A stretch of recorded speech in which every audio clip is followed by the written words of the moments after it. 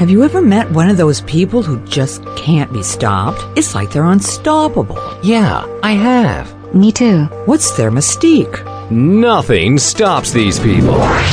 Don't stop. Welcome to Mission Unstoppable with Coach Frankie Picasso. You're about to meet some of the most amazing people. Stop. Don't stop. They've accomplished their goals despite insurmountable odds. They beat adversity, physical hardship, and traumatic events, and emerged triumphantly. They're people just like you and me, and they're winners. Are you unstoppable? Here's Frankie to show you how. So let me welcome you to the show. But first, I'd like to say, hi, everybody. Frankie Picasso, you don't know who I am. Anyway, most days I'm willing to bet that most of you or us don't give a thought about brain health. Certainly not the top consideration that it deserves. As you're picking up your dinner at the grocery store, do you ever think about the workout you're going to give your brain today? Unlike you think about hitting the gym, running, cycling, any of the other things that we do to strengthen our heart, our lungs, our muscles. In fact, I bet unless you're pregnant, over 50, play football, hockey, worry about concussions, suffered a brain injury, or live with a neurological disease like Parkinson's, or you had a stroke, it's not something you actively think about. But joining me today are one right now, maybe two brain experts, colleagues and co-authors who might have you reconsidering that which you haven't considered. With me right now is Dr. Daniel Monti. He is the founding director and the CEO of the Marcus Institute of Integrative Health and the founding chair of the Department of Integrative Medicine and Nutritional Sciences at the Thomas Jefferson University Medical College in Philadelphia. That is a mouthful. I know. His research focuses on assessing promising mind-body interventions and brain mechanisms of stress and emotional regulation, and is the co-author of the popular book, Tapestry of Health. Joining us soon, maybe, is Dr. Andrew Newberg. He's the research director of the Marcus Institute of Integrative Health and the rest of all that. And he's also a professor there. And he's the author of 10 books, including the bestseller, How God Changes Your Brain. And he is regarded as one of the most influential neuroscientists working today. And the two doctors, hopefully will join us, and they're going to speak about their newest book, Brain Weaver. It just came out this May, Creating the Fabric for a Healthy Mind Through Integrative Medicine, an essential guide to help you keep your brain as healthy as possible for as long as possible. First, I want to thank you, Dr. Monti, on writing Brain Weaver, because it's exactly the type of book we didn't know that we needed. And you did it in a way that wasn't doctor speak. It's very, very reader friendly for anybody. So kudos on that. And well, I appreciate that. Thank you. And just before I get into it, I just wanted to say that it's through the philanthropy of Bernie Marcus, the co-founder of Home Depot, whose charity founded the Marcus Institute of Integrative Health. He also gave the foreword in the book. And so would you say it's kind of fair to say that through his generosity, it's allowed you guys to kind of play and come up with, a lot of the integrative therapies that you have when it comes to the brain? Yeah, definitely. I would take it even a step beyond that, really, because what we have at the medical college at Thomas Jefferson University is the first ever Department of Integrative Medicine.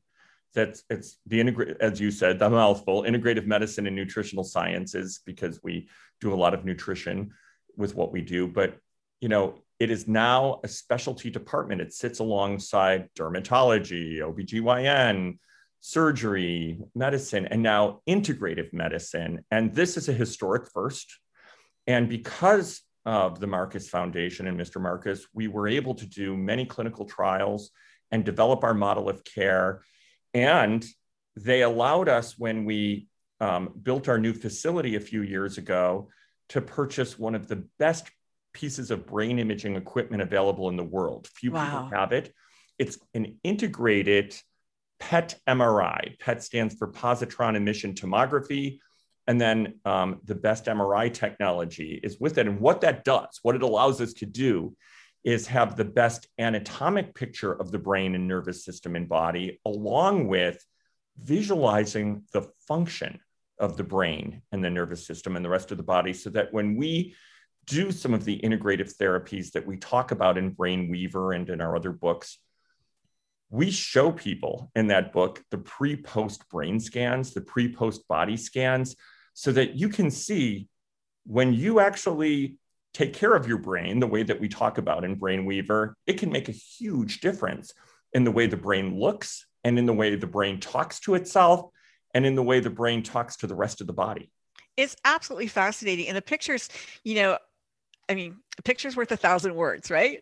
Yeah. And I looked at that and I thought, the saying, I looked at the creative brain and I went, it's on fire. And it literally is on fire, because you got the left and the right hemisphere with all that red in between, because they have to meld a little bit, and just going, the sparks are just coming off like you're firing on all cylinders. It's crazy. See it. And you know what? And you know what? And you know what's not happening? So that's perfect. That's exactly what's going on. And what's not happening when we really engage our creative brain is that the distress part of the brain isn't as loud. So when we engage in some of these behaviors that we know are healthy for the brain, like creative expression, whatever it is for you, even spirituality, the brain actually acts differently. And those distress circuits in the brain calm down, and other areas of the brain that are actually health promoting amp up. Well, I wasn't going to take us down this path yet. And I was thinking about it. But now that we're here, I have to ask you, because I was in a hospital for 6 months. I had a really bad motorcycle accident.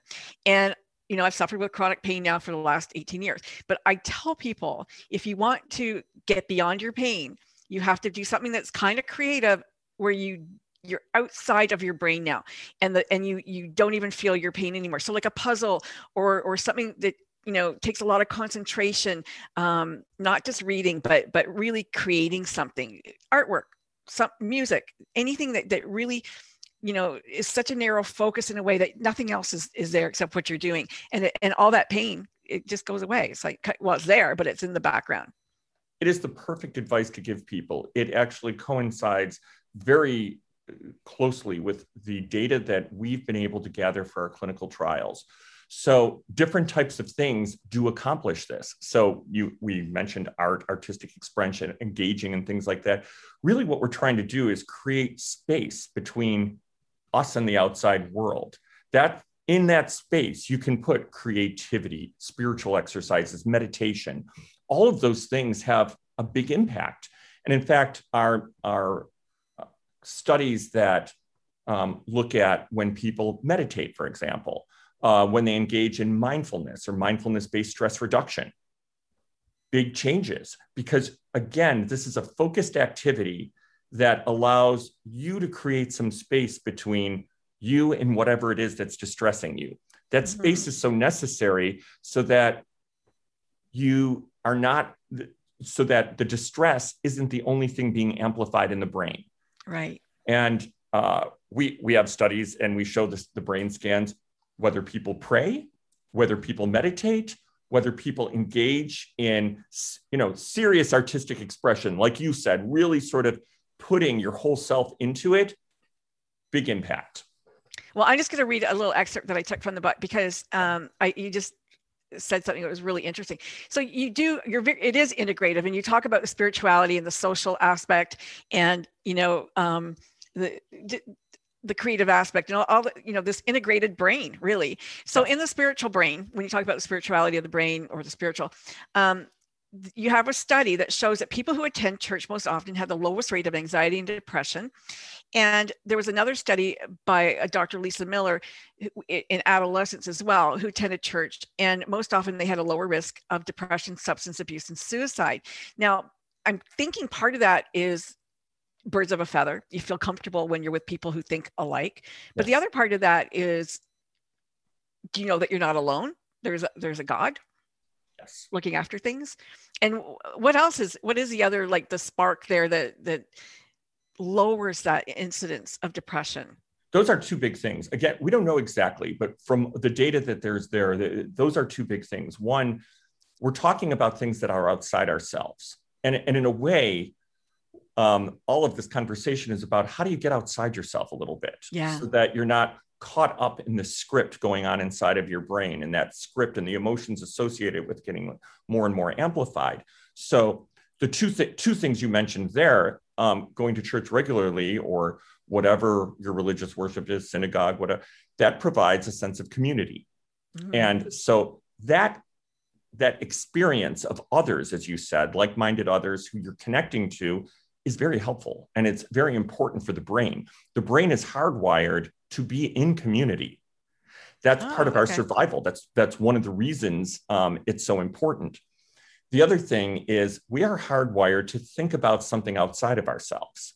That's why Dr. Newberg's original book was something called Why God Won't Go Away. It's because we're hardwired to think about something outside of ourselves. So in a way, we're engaging in these parts of the brain that are important and, again, allow us to be detached from our stressors, even if for short moments of time. The other thing is there's something very powerful about ritual. And one of the things that I tell people when they realize, I need to sort of re-engage in spirituality in some way. And for me, spirituality is whatever, it is meaningful for you, whatever creates meaning outside of yourself. And for people who were brought up in a religious tradition, I sometimes encourage them, unless they had a really bad experience with it, because it's familiar, maybe there's something you can find back in that. Mm-hmm. And, I sort of find religion now sort of like our political system, even if we're talking about something like, the Catholic Church, there's the really conservative branch, there's the more progressive groups.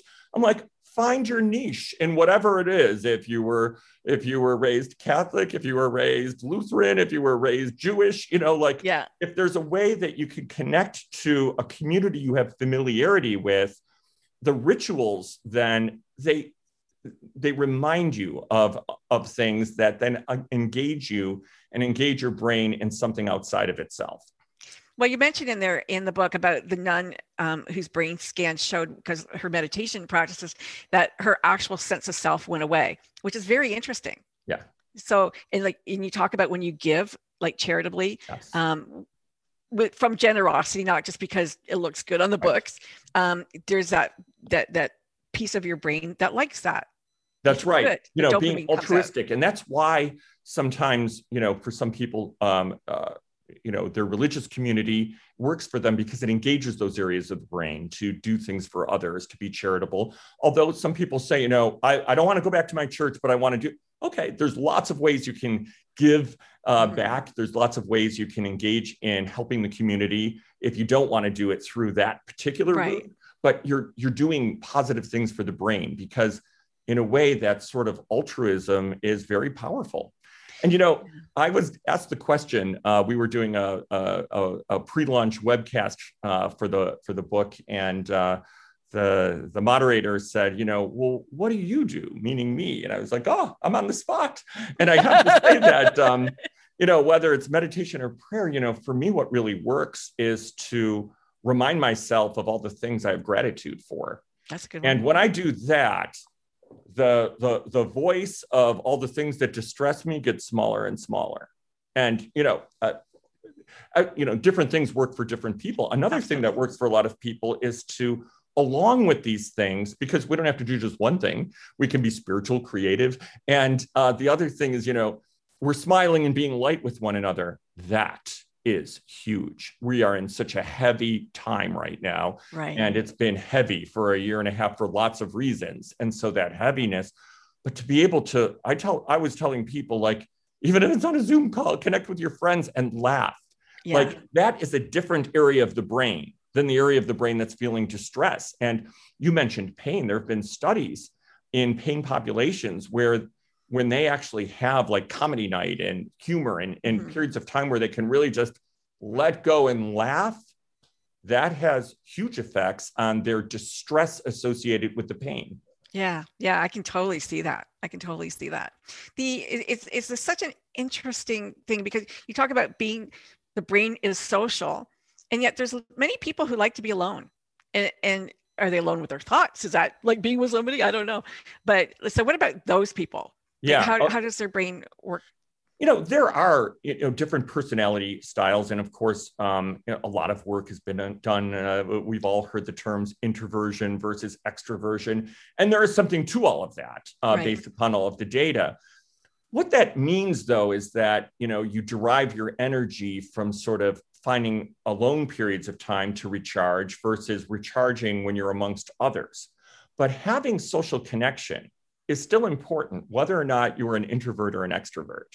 And so many people who classify themselves as an introvert still have, people Friends. that are feeling, psychologically comfortable still have strong social support systems. They just like smaller groups. They like more one-on-one lunches versus a big lunch with all of their friends kind of thing. So it isn't that they're completely isolated. That's a very, very small group of people that prefer that. And oftentimes there's other issues when that's the case. Yeah, this has been a really tough year for a lot of people. And I especially felt it because I am an extrovert and I do like to be around, people. And even just yesterday, I had such a heaviness. And I talked to other people. Yesterday was a heavy day for a lot of people for some reason. They're feeling very sad. But it's been the isolation. I think that's the biggest part of that. And so our brain, creative in other ways, but even I found my creativity and the passion for things were waning because of being less social. Yes. The isolation really takes its toll. And on top of that, it's just one of the things compounding the stress that we feel. Stress isn't just a vague concept. And one of the things that we talk about in Brainweaver is the biology of stress so that people understand this has nothing to do with, are you a weak person or a strong person? Stress is stress. And if there's too much of it, it's going to take its toll on your nervous system and hence the whole rest of your body, because your nervous system connects with everything, including your immune cells. So we know from many, many studies that people who are more distressed are more prone to getting infections and doing worse if they have an illness versus people who are less distressed. So stress just simply is a part of the nervous system. Now we need some stress. And also we're hardwired to feel stress for survival purposes. Yeah. If we think about like the autonomic nervous system, it's the part of the nervous system we don't have to think about. There's the two main branches that, many people may have studied. I'll just remind you, there's the fight or flight that activates you when there's some perceived threat to your well-being. Doesn't mean that it's, life-threatening, just a perceived threat to your well-being puts you in fight or flight mode. Then there's the restoration and recuperation mode, which we need when we relax, when we're connecting to our loved ones, when we sleep, when we're at ease, when we're laughing, those kinds of things, right? So we need the balance. We need a lot of that restoration and recuperation, but when we're in a time like we just experienced, very hard to get there.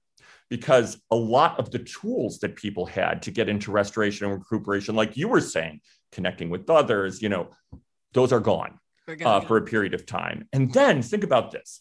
This activation is a survival reason, but it's supposed to be short-lived. So if, back in time, you were in the jungle and you saw a lion in the distance, that would put you into fight or flight mode. If you were smart, flight. And you'd find a tree and the lion would go away. Yeah. The threat is gone. Your nervous system relaxes. You go off and do what you need to be doing.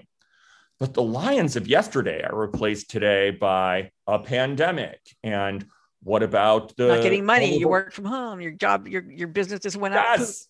All of those things, people that you're concerned about that might be vulnerable if they get sick, and what's happening with my income and what's happening with my, homeschooling, or if you have kids in college, like what's going to be going on. Like there was so much uncertainty. Yeah. Our brain doesn't like uncertainty. That is actually distressing. So the stress never stopped. And then people are saying, I don't know, I gained weight, even though I wasn't eating differently. This is a very common thing I heard because it's part of the stress response. When we're under stress, we conserve energy, and many people gained weight. Many people gained weight during the pandemic. It wasn't just that they were stress eating, the extra cortisol going on in their system was contributing to that. Okay. So okay. Just so much. Pandemic 15 or 20. That's right. Yeah, that's so interesting. And, as you were talking, what came to mind too was the brain is so interesting in that it doesn't differentiate between the scary movie and the adrenaline, the fight or flight, or reality. So the opposite is also true then for the happiness and the social. You can trick the brain, right? You can trick the brain into feeling those feel-good feelings too. If you can trick it, if you get scared by watching TV, you can be happy same time. Yeah, I'm not so into television programming that puts you into fight or flight, because I think we have enough of it right now. Yeah. And so I tell people, maybe limit how much news you watch, because the news networks want to keep you in fight or flight. They want you to think that everything is the end of the world every day. Yeah, Chicken Little. A senator said this, end of the world. A congressman said this, end of the world. When really it's not. And so catch ups, sure, but that's about 15 minutes. The rest is just people's opinions on the news all day long. Repeat. Making you all in fight or flight. And the other thing is, like, this is not the time to be watching, the kind of stuff that's really going to put you in that ultra frightened, ultra activated mode. If you're already distressed, watch things that make you feel good. When you, do things that make you smile, talk to people that allow you to have sort of a lightheartedness, which I bet you're really good at, because I feel myself being lighthearted talking to you. Thank you. Well, it's so funny. I talked to a girlfriend this morning, and I was telling her about your book, and she goes, "Oh, wow, it's so." I go, "But of course, there's a diet." So you do have a diet in the book. The brain has a diet that's good for it, and if you want to have this longevity of a brain, then you got to integrate all of these wonderful things. You have to be happy, and you have to be social, and you have to have a diet. And the diet is, lessens the inflammation, but it also feeds the brain. We have to feed the nervous system with the nutrients it needs. And we want to minimize the stuff that's going to be toxic to the brain. And listen, it's not that you have to be perfect all the time. The things that we're talking about go a long way. If we think about inflammation, and inflammation spurs the disease processes of everything we worry about once we hit adulthood, including cognitive decline.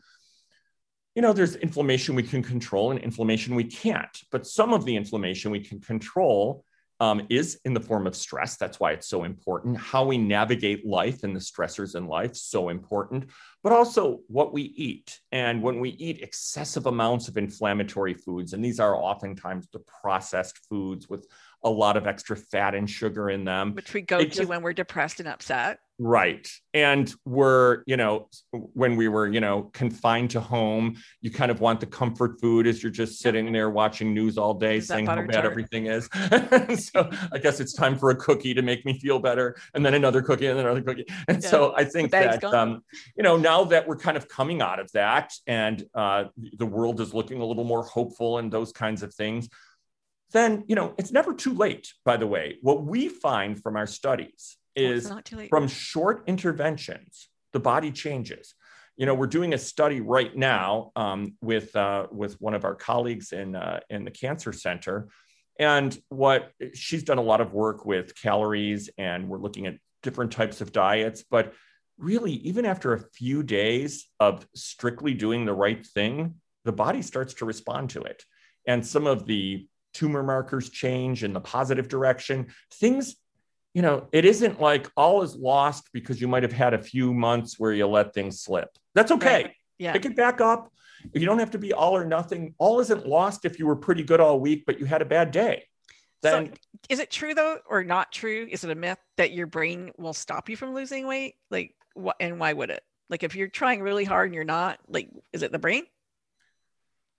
It usually is. There's so many factors involved. The brain, when the brain is highly distressed, then we have stress hormones being released that make it hard to lose weight. It actually, you kind of hold on to weight sometimes when you're really distressed. It's just something that happens as a hormonal reaction, which is why stress reduction is part of the overall picture of maintaining a good body weight. Yeah. And then we also want to sort of minimize those inflammatory fatty foods and eat as many plants as you can. Yeah. You have to be a vegan? No, but you want to get those plant nutrients into you. I think a lot of people just don't eat any. Yeah. And I tell people, one meal a day, can you make a salad? Or one meal a day, can you make a smoothie? Yeah. That makes huge differences in your overall health. I have a smoothie every morning. But the news, scary, salads have E. coli now, right? You go, oh my God, I can't even eat lettuce. It's it's crazy. But what I found really interesting, and I sent it to somebody right away, was you talk about depression and that probiotics can help lessen depression because it's in the gut. It's all coming from your gut. So how exciting is that you might even be able, without medication, be able to take a probiotic, even a prebiotic, I don't know, but probiotics for sure, and lessen your depression. So this gut-brain connection is something that people are doing a lot of work on right now, because, one thing that I often try to glitch up the medical students when I'm working with them, because when you get out of the basic science years and you're out in the clinic, you sometimes don't link the basic science to the clinical. And so I often say, what's the biggest immune organ in the body? And they might be like the spleen or the bone marrow. And I'm like, those are big, but there's something even bigger. And that's your gut. Your gut has immune tissue all throughout it. And that immune tissue can get hyperreactive, which can cause inflammatory responses based upon what the state of the rest of the gut is. And so what we put in our gut matters. And also that gut microbiome that we hear so much about, what does that really mean? It's the invisible layer of microbes that really is the protective barrier between you and the outside world. Because we're taking in all types of pathogens and all types of things all the time that gut microbiome protects us from. That gut microbiome also has other functions like converting vitamins into their activated form, and also contributes to how tight the junctions are along the cells of the gut wall to kind of prevent that leaky gut, so prevent toxins from coming in and things like that. So that microbiome is important. What you mentioned two words, probiotics and prebiotics. I like to make sure that people know what those are because they're important. Because the microbiome is so important, sometimes when you really are in a dysregulated state, I tell people go ahead and take a probiotic to kind of get that back on track and then maintain it with prebiotics. What are prebiotics? Prebiotics are basically, think of them as fiber. Those microbes feed on the fiber. And when they don't have enough of it, they feed on you. And that's part of the gut irritation people often have, because we have this thin sort of layer in the gut that has sugar on it that they need food. And so that fiber, that kind of, we used to just think it was a bulking agent to help you have regular bowel movements, but we actually need it for the gut microbiome. So I always say, eat lots of fiber along with, and you don't have to worry about taking in a lot of fiber if you take the advice of eating a nice plant-dense meal every day, because you're getting good fiber in that. Right. Yeah. Okay. So it used to be okay. Yogurt used to be okay. Now dairy's off the table, but I mean, I still eat Greek yogurt every day because it's got 17 grams of protein in it, which I think is pretty good. Yeah. And I like it, but I use zero fat yogurt. I don't know if that makes a difference, but makes a difference. Does it? It does. So here's the thing with dairy. It's a different story depending upon who you are and what your genetics are. There are some people who do okay with dairy, and there's some people who really struggle with dairy. And it's because there's different components of dairy that can cause different types of problems. So many people don't know it, but up to 60% of US adults start to have problems with the lactose. And so then you get the gassiness, the bloating or whatever, and your gut is unhappy when you're taking in the lactose and you're losing lactase, the enzyme that breaks it down. Another issue with dairy, you mentioned the fat-free. The fat in dairy is very inflammatory because it's biochemically the same as the fat at the end of a pork chop, Right. I like to cut that off, you exactly. want to minimize that kind of animal fat, and that's why when people have dairy, I'm like, well, if you feel like you do fine with dairy and dairy doesn't bother you, then fat-free definitely is the way to go, because that fat is very inflammatory. Right. And so the other thing is excessive amounts of even the protein might be inflammatory too, but I'm talking about excessive amounts. Yeah. So I think that people find their way here on this. Yeah, because a lot of people have problems with the beans. Yes. Right? The gas Absolutely. in the beans. Cabbage, there's broccoli, that family, people have problems with that too. So you eat what you can eat, I guess, and you just do the best you can.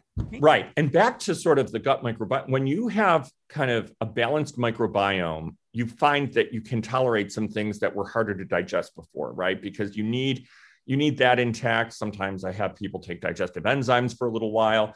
And things that are harsh, they're just harsh. Like, like raw broccoli, not everyone can eat. Right. So a lot of people really need to at least steam that broccoli and then chop it up so that you can digest it better. And the same is true of cabbage. Kale too. I find it really hard. Yeah. See, kale is variable, but those are all cruciferous vegetables and they're important. You need those cruciferous vegetables, particularly, they help actually with hormonal balance as we age and things like that. So we want them. They have really good things in them, but we have to find a way to eat them. And so some people need to saute or steam or blanch things, and especially the harsher ones. Yeah. Whereas other things digest very easily, like other leafy greens. What about I was reading about liposomal vitamin C, that you get more actually active ingredient in the liposomal vitamin C than you do if you just take a tablet. Is that true? We don't know exactly. One of the things that I would say is that vitamin C tends to absorb fairly well for most people, one. And two, no matter how much of it you take and in any form, there is a limit on what your system will absorb because it's tightly regulated. Okay. So the thing of it is, I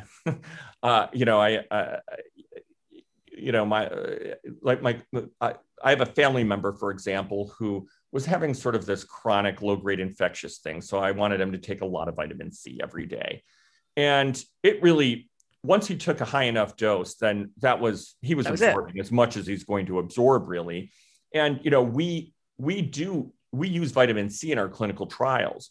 We find that really any oral form of it, you're only going to absorb so much of it because there's such tight regulation in the gut.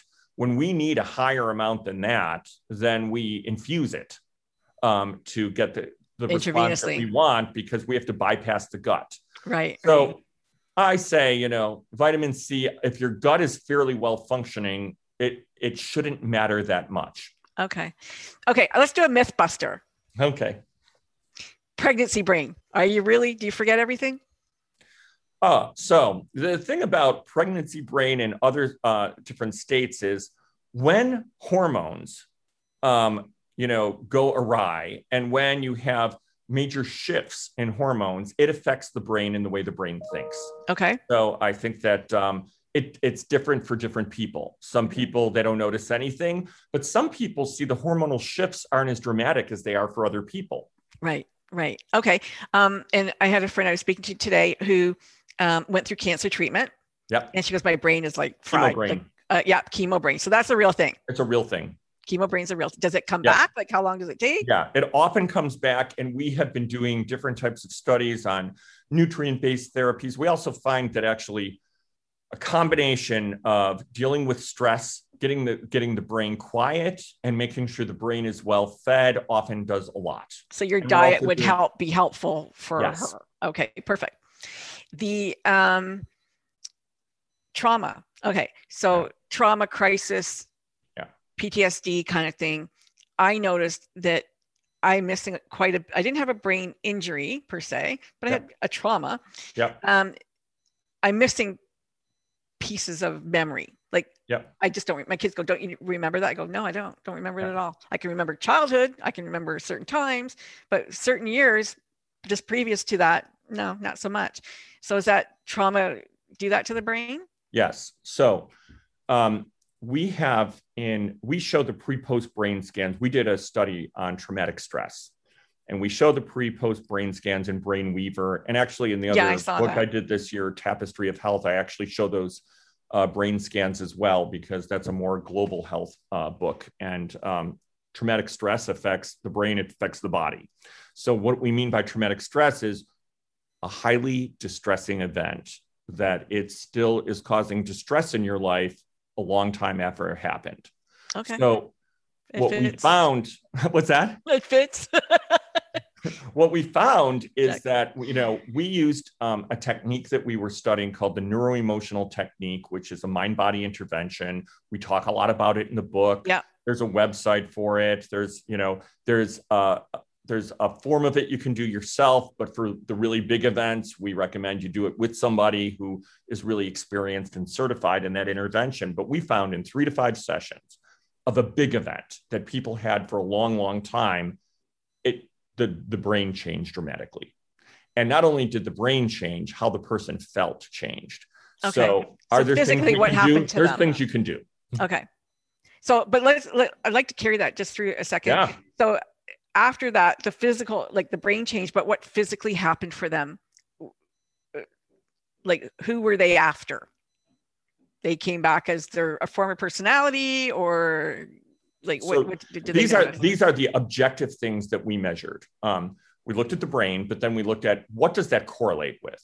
So we looked at mood scores, anxiety scores, distress scores, what related to the event, but just globally.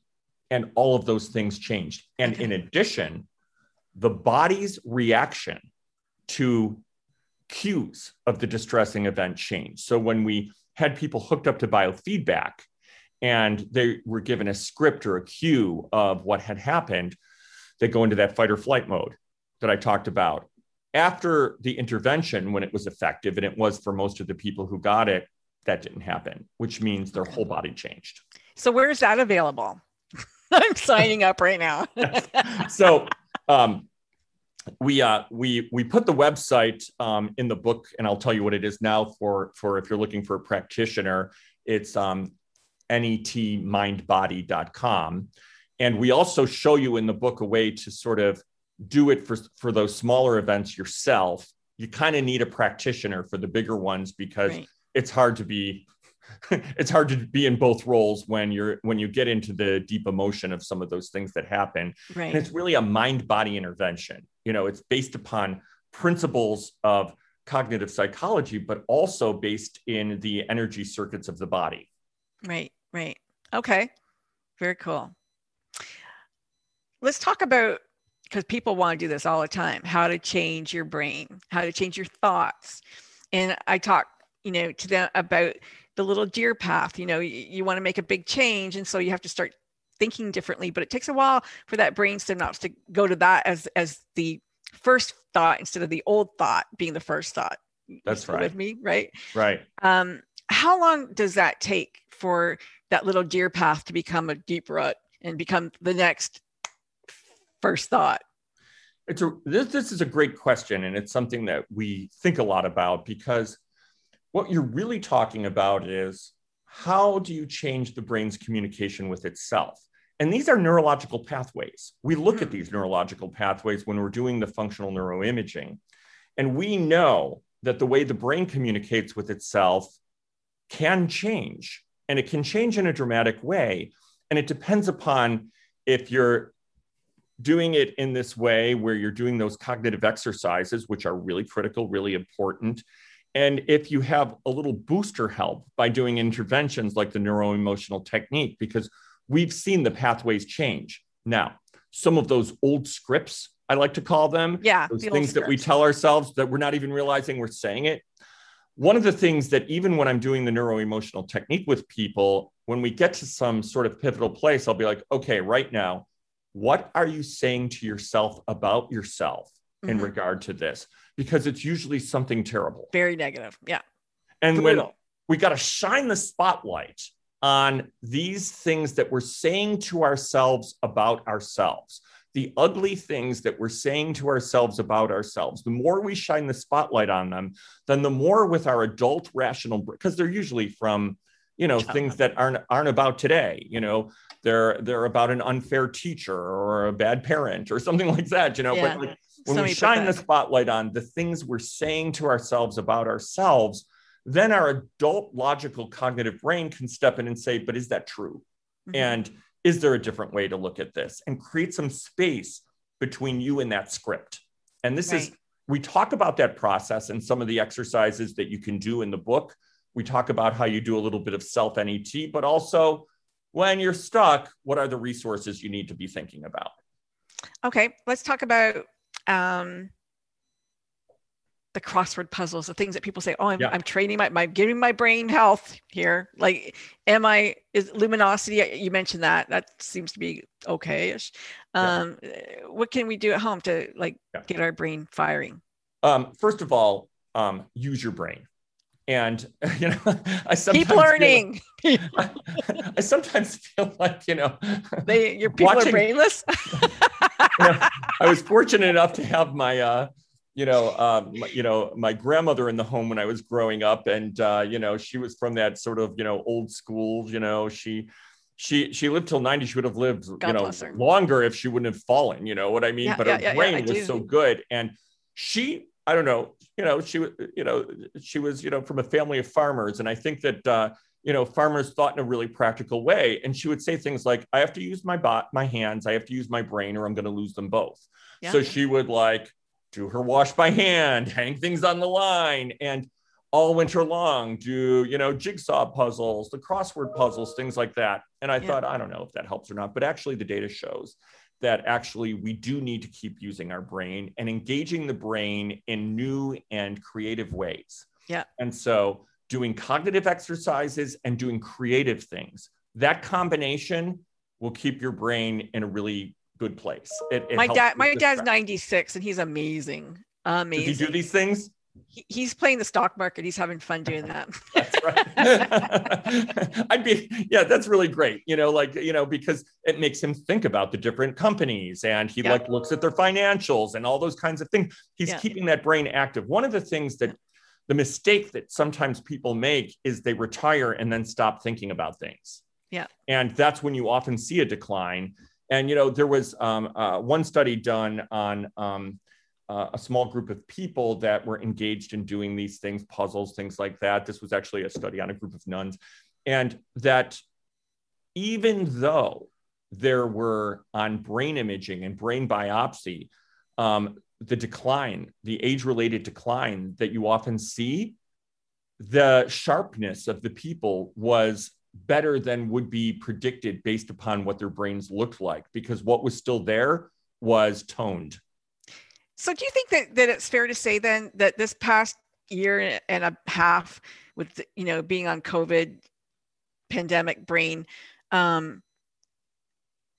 we should be kind of nice to ourselves, say it's okay, it's going to come back? Your brain, you can't remember names. I'm looking at actors who are going, I know who that is. I can see them. I can, I know. If I stop thinking, it'll come to me. But while you're thinking about it, you go, how come I can't remember who they are? I can't even remember my own name sometimes. It's crazy, but it comes back. I'm really glad you brought that up, because I think that a lot of people, the thing of it is one way that we survive, we have all these defense mechanisms that help us to survive. And one of the things we do is we sort of minimize, this isn't such a big deal. And that's okay that we do that in the moment. Mm-hmm. But the reality is the last year and a half has been a big deal. It has. And the fact that it has distressed you to some degree, that's just normal. And so some of these things that you're talking about are just a distressed, fatigued brain, that the answer to it is not to be overly critical, but to, how do I be kind to my body and brain? How do I start to nurture it, feed it, do nice things, do loving things?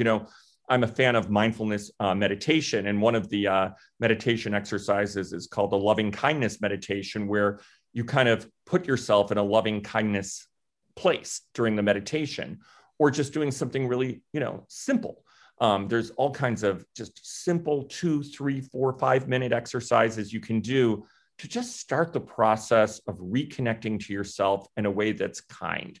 Mm-hmm. Because we got disconnected from ourselves in order to survive. We went into survival mode. Right. We went into that fight or flight mode. Now we need to reconnect so that we can be in that kind restoration, recuperation mode.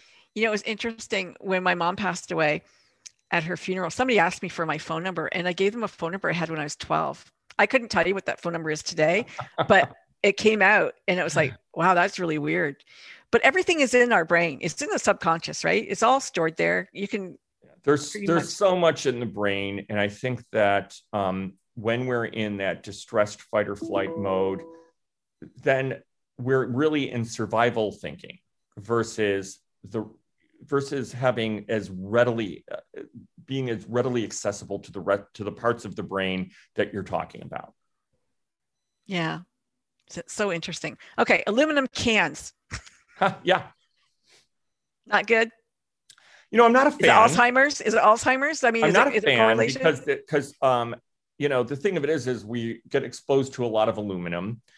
In terms of real clinical data, it's soft, but it's enough for me to say I minimize my exposure to aluminum.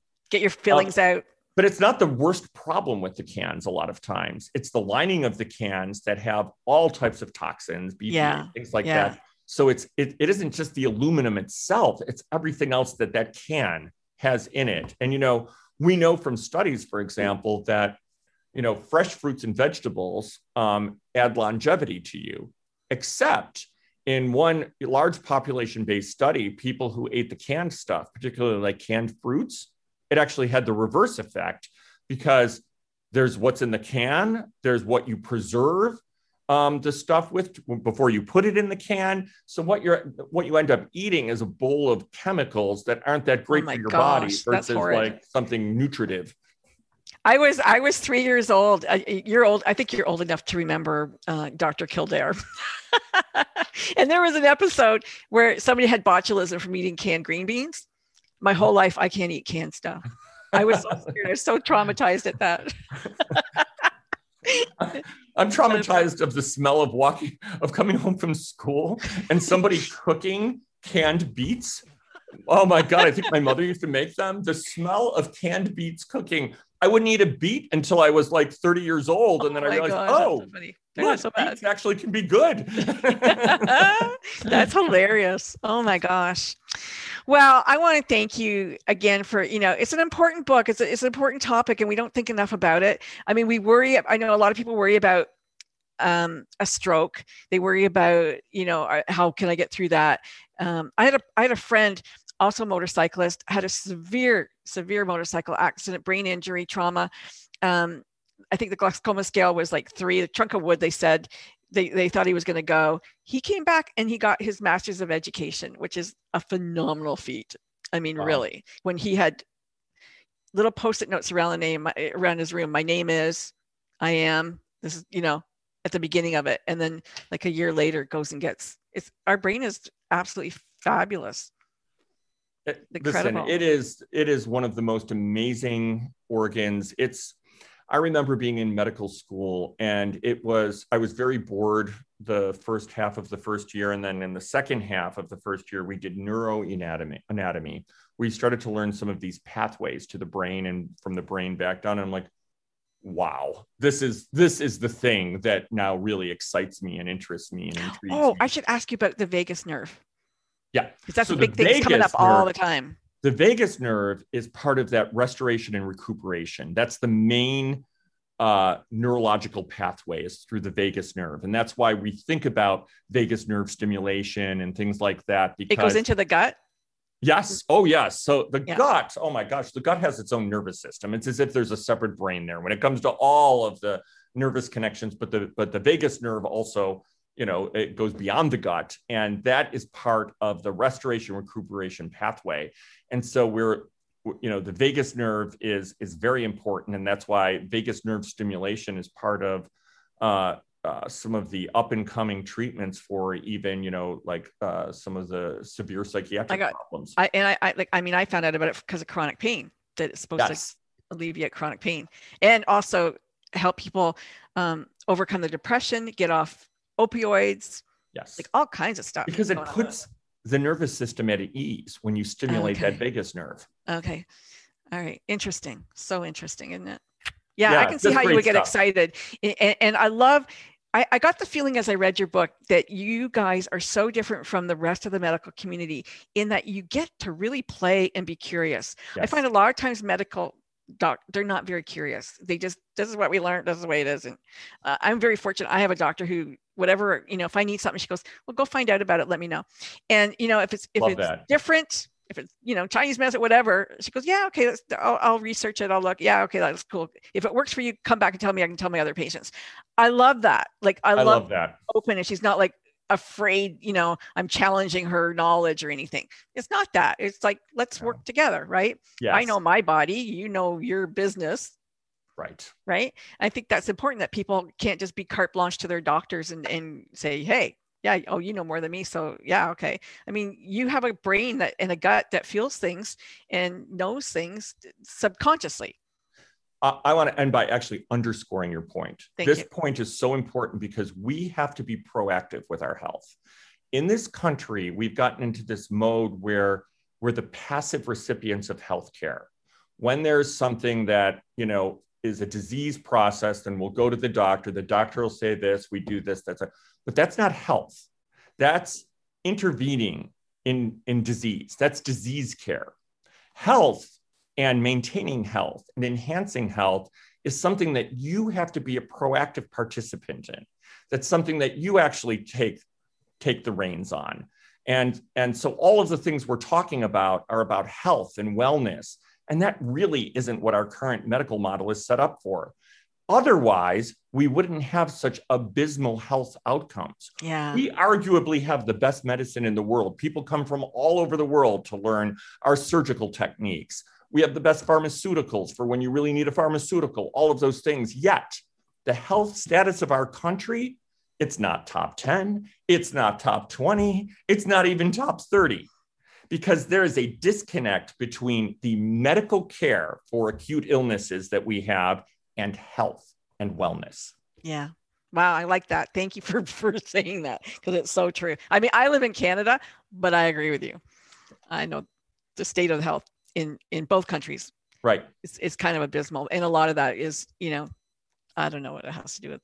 Anyway, thank you. Wonderful book, Brain Weaver. It's out. It's May. It's out now. You guys can go and pick up this book on Amazon, Barnes and Noble, I'm sure, all of the usual places. And sorry that we missed Dr. Newberg, but Dr. Monty, you're a show on itself. So thank you. Well, if you want to hear him and I talking about the book more, we also have a website, brainweaver.net, and some of our webcasts that we did together to talk about different topics of the book. If people want to hear us a little more, or just read the book, whatever fascinating. you like. Yeah, do both. I'm going to encourage you guys to do both. I'm going to say goodbye to Facebook. I'm going to stop our live stream. Okay. And I'm just going to stop our recording. Wonderful job. Thank you so much. It was so good. That was fun. Thank you. You're a delight. I really like talking to you today. Thank you. I really appreciate that. So I'm going to, like I said, I'm going to take it all down and I will send it back all to you. Maybe not today, maybe tomorrow. Sure. Maybe today, but who knows? I'm going to try to ride my bike right now. It's a beautiful day. Beautiful day. Okay, I'll talk to you later. Thanks. Take care. Thank you. Bye.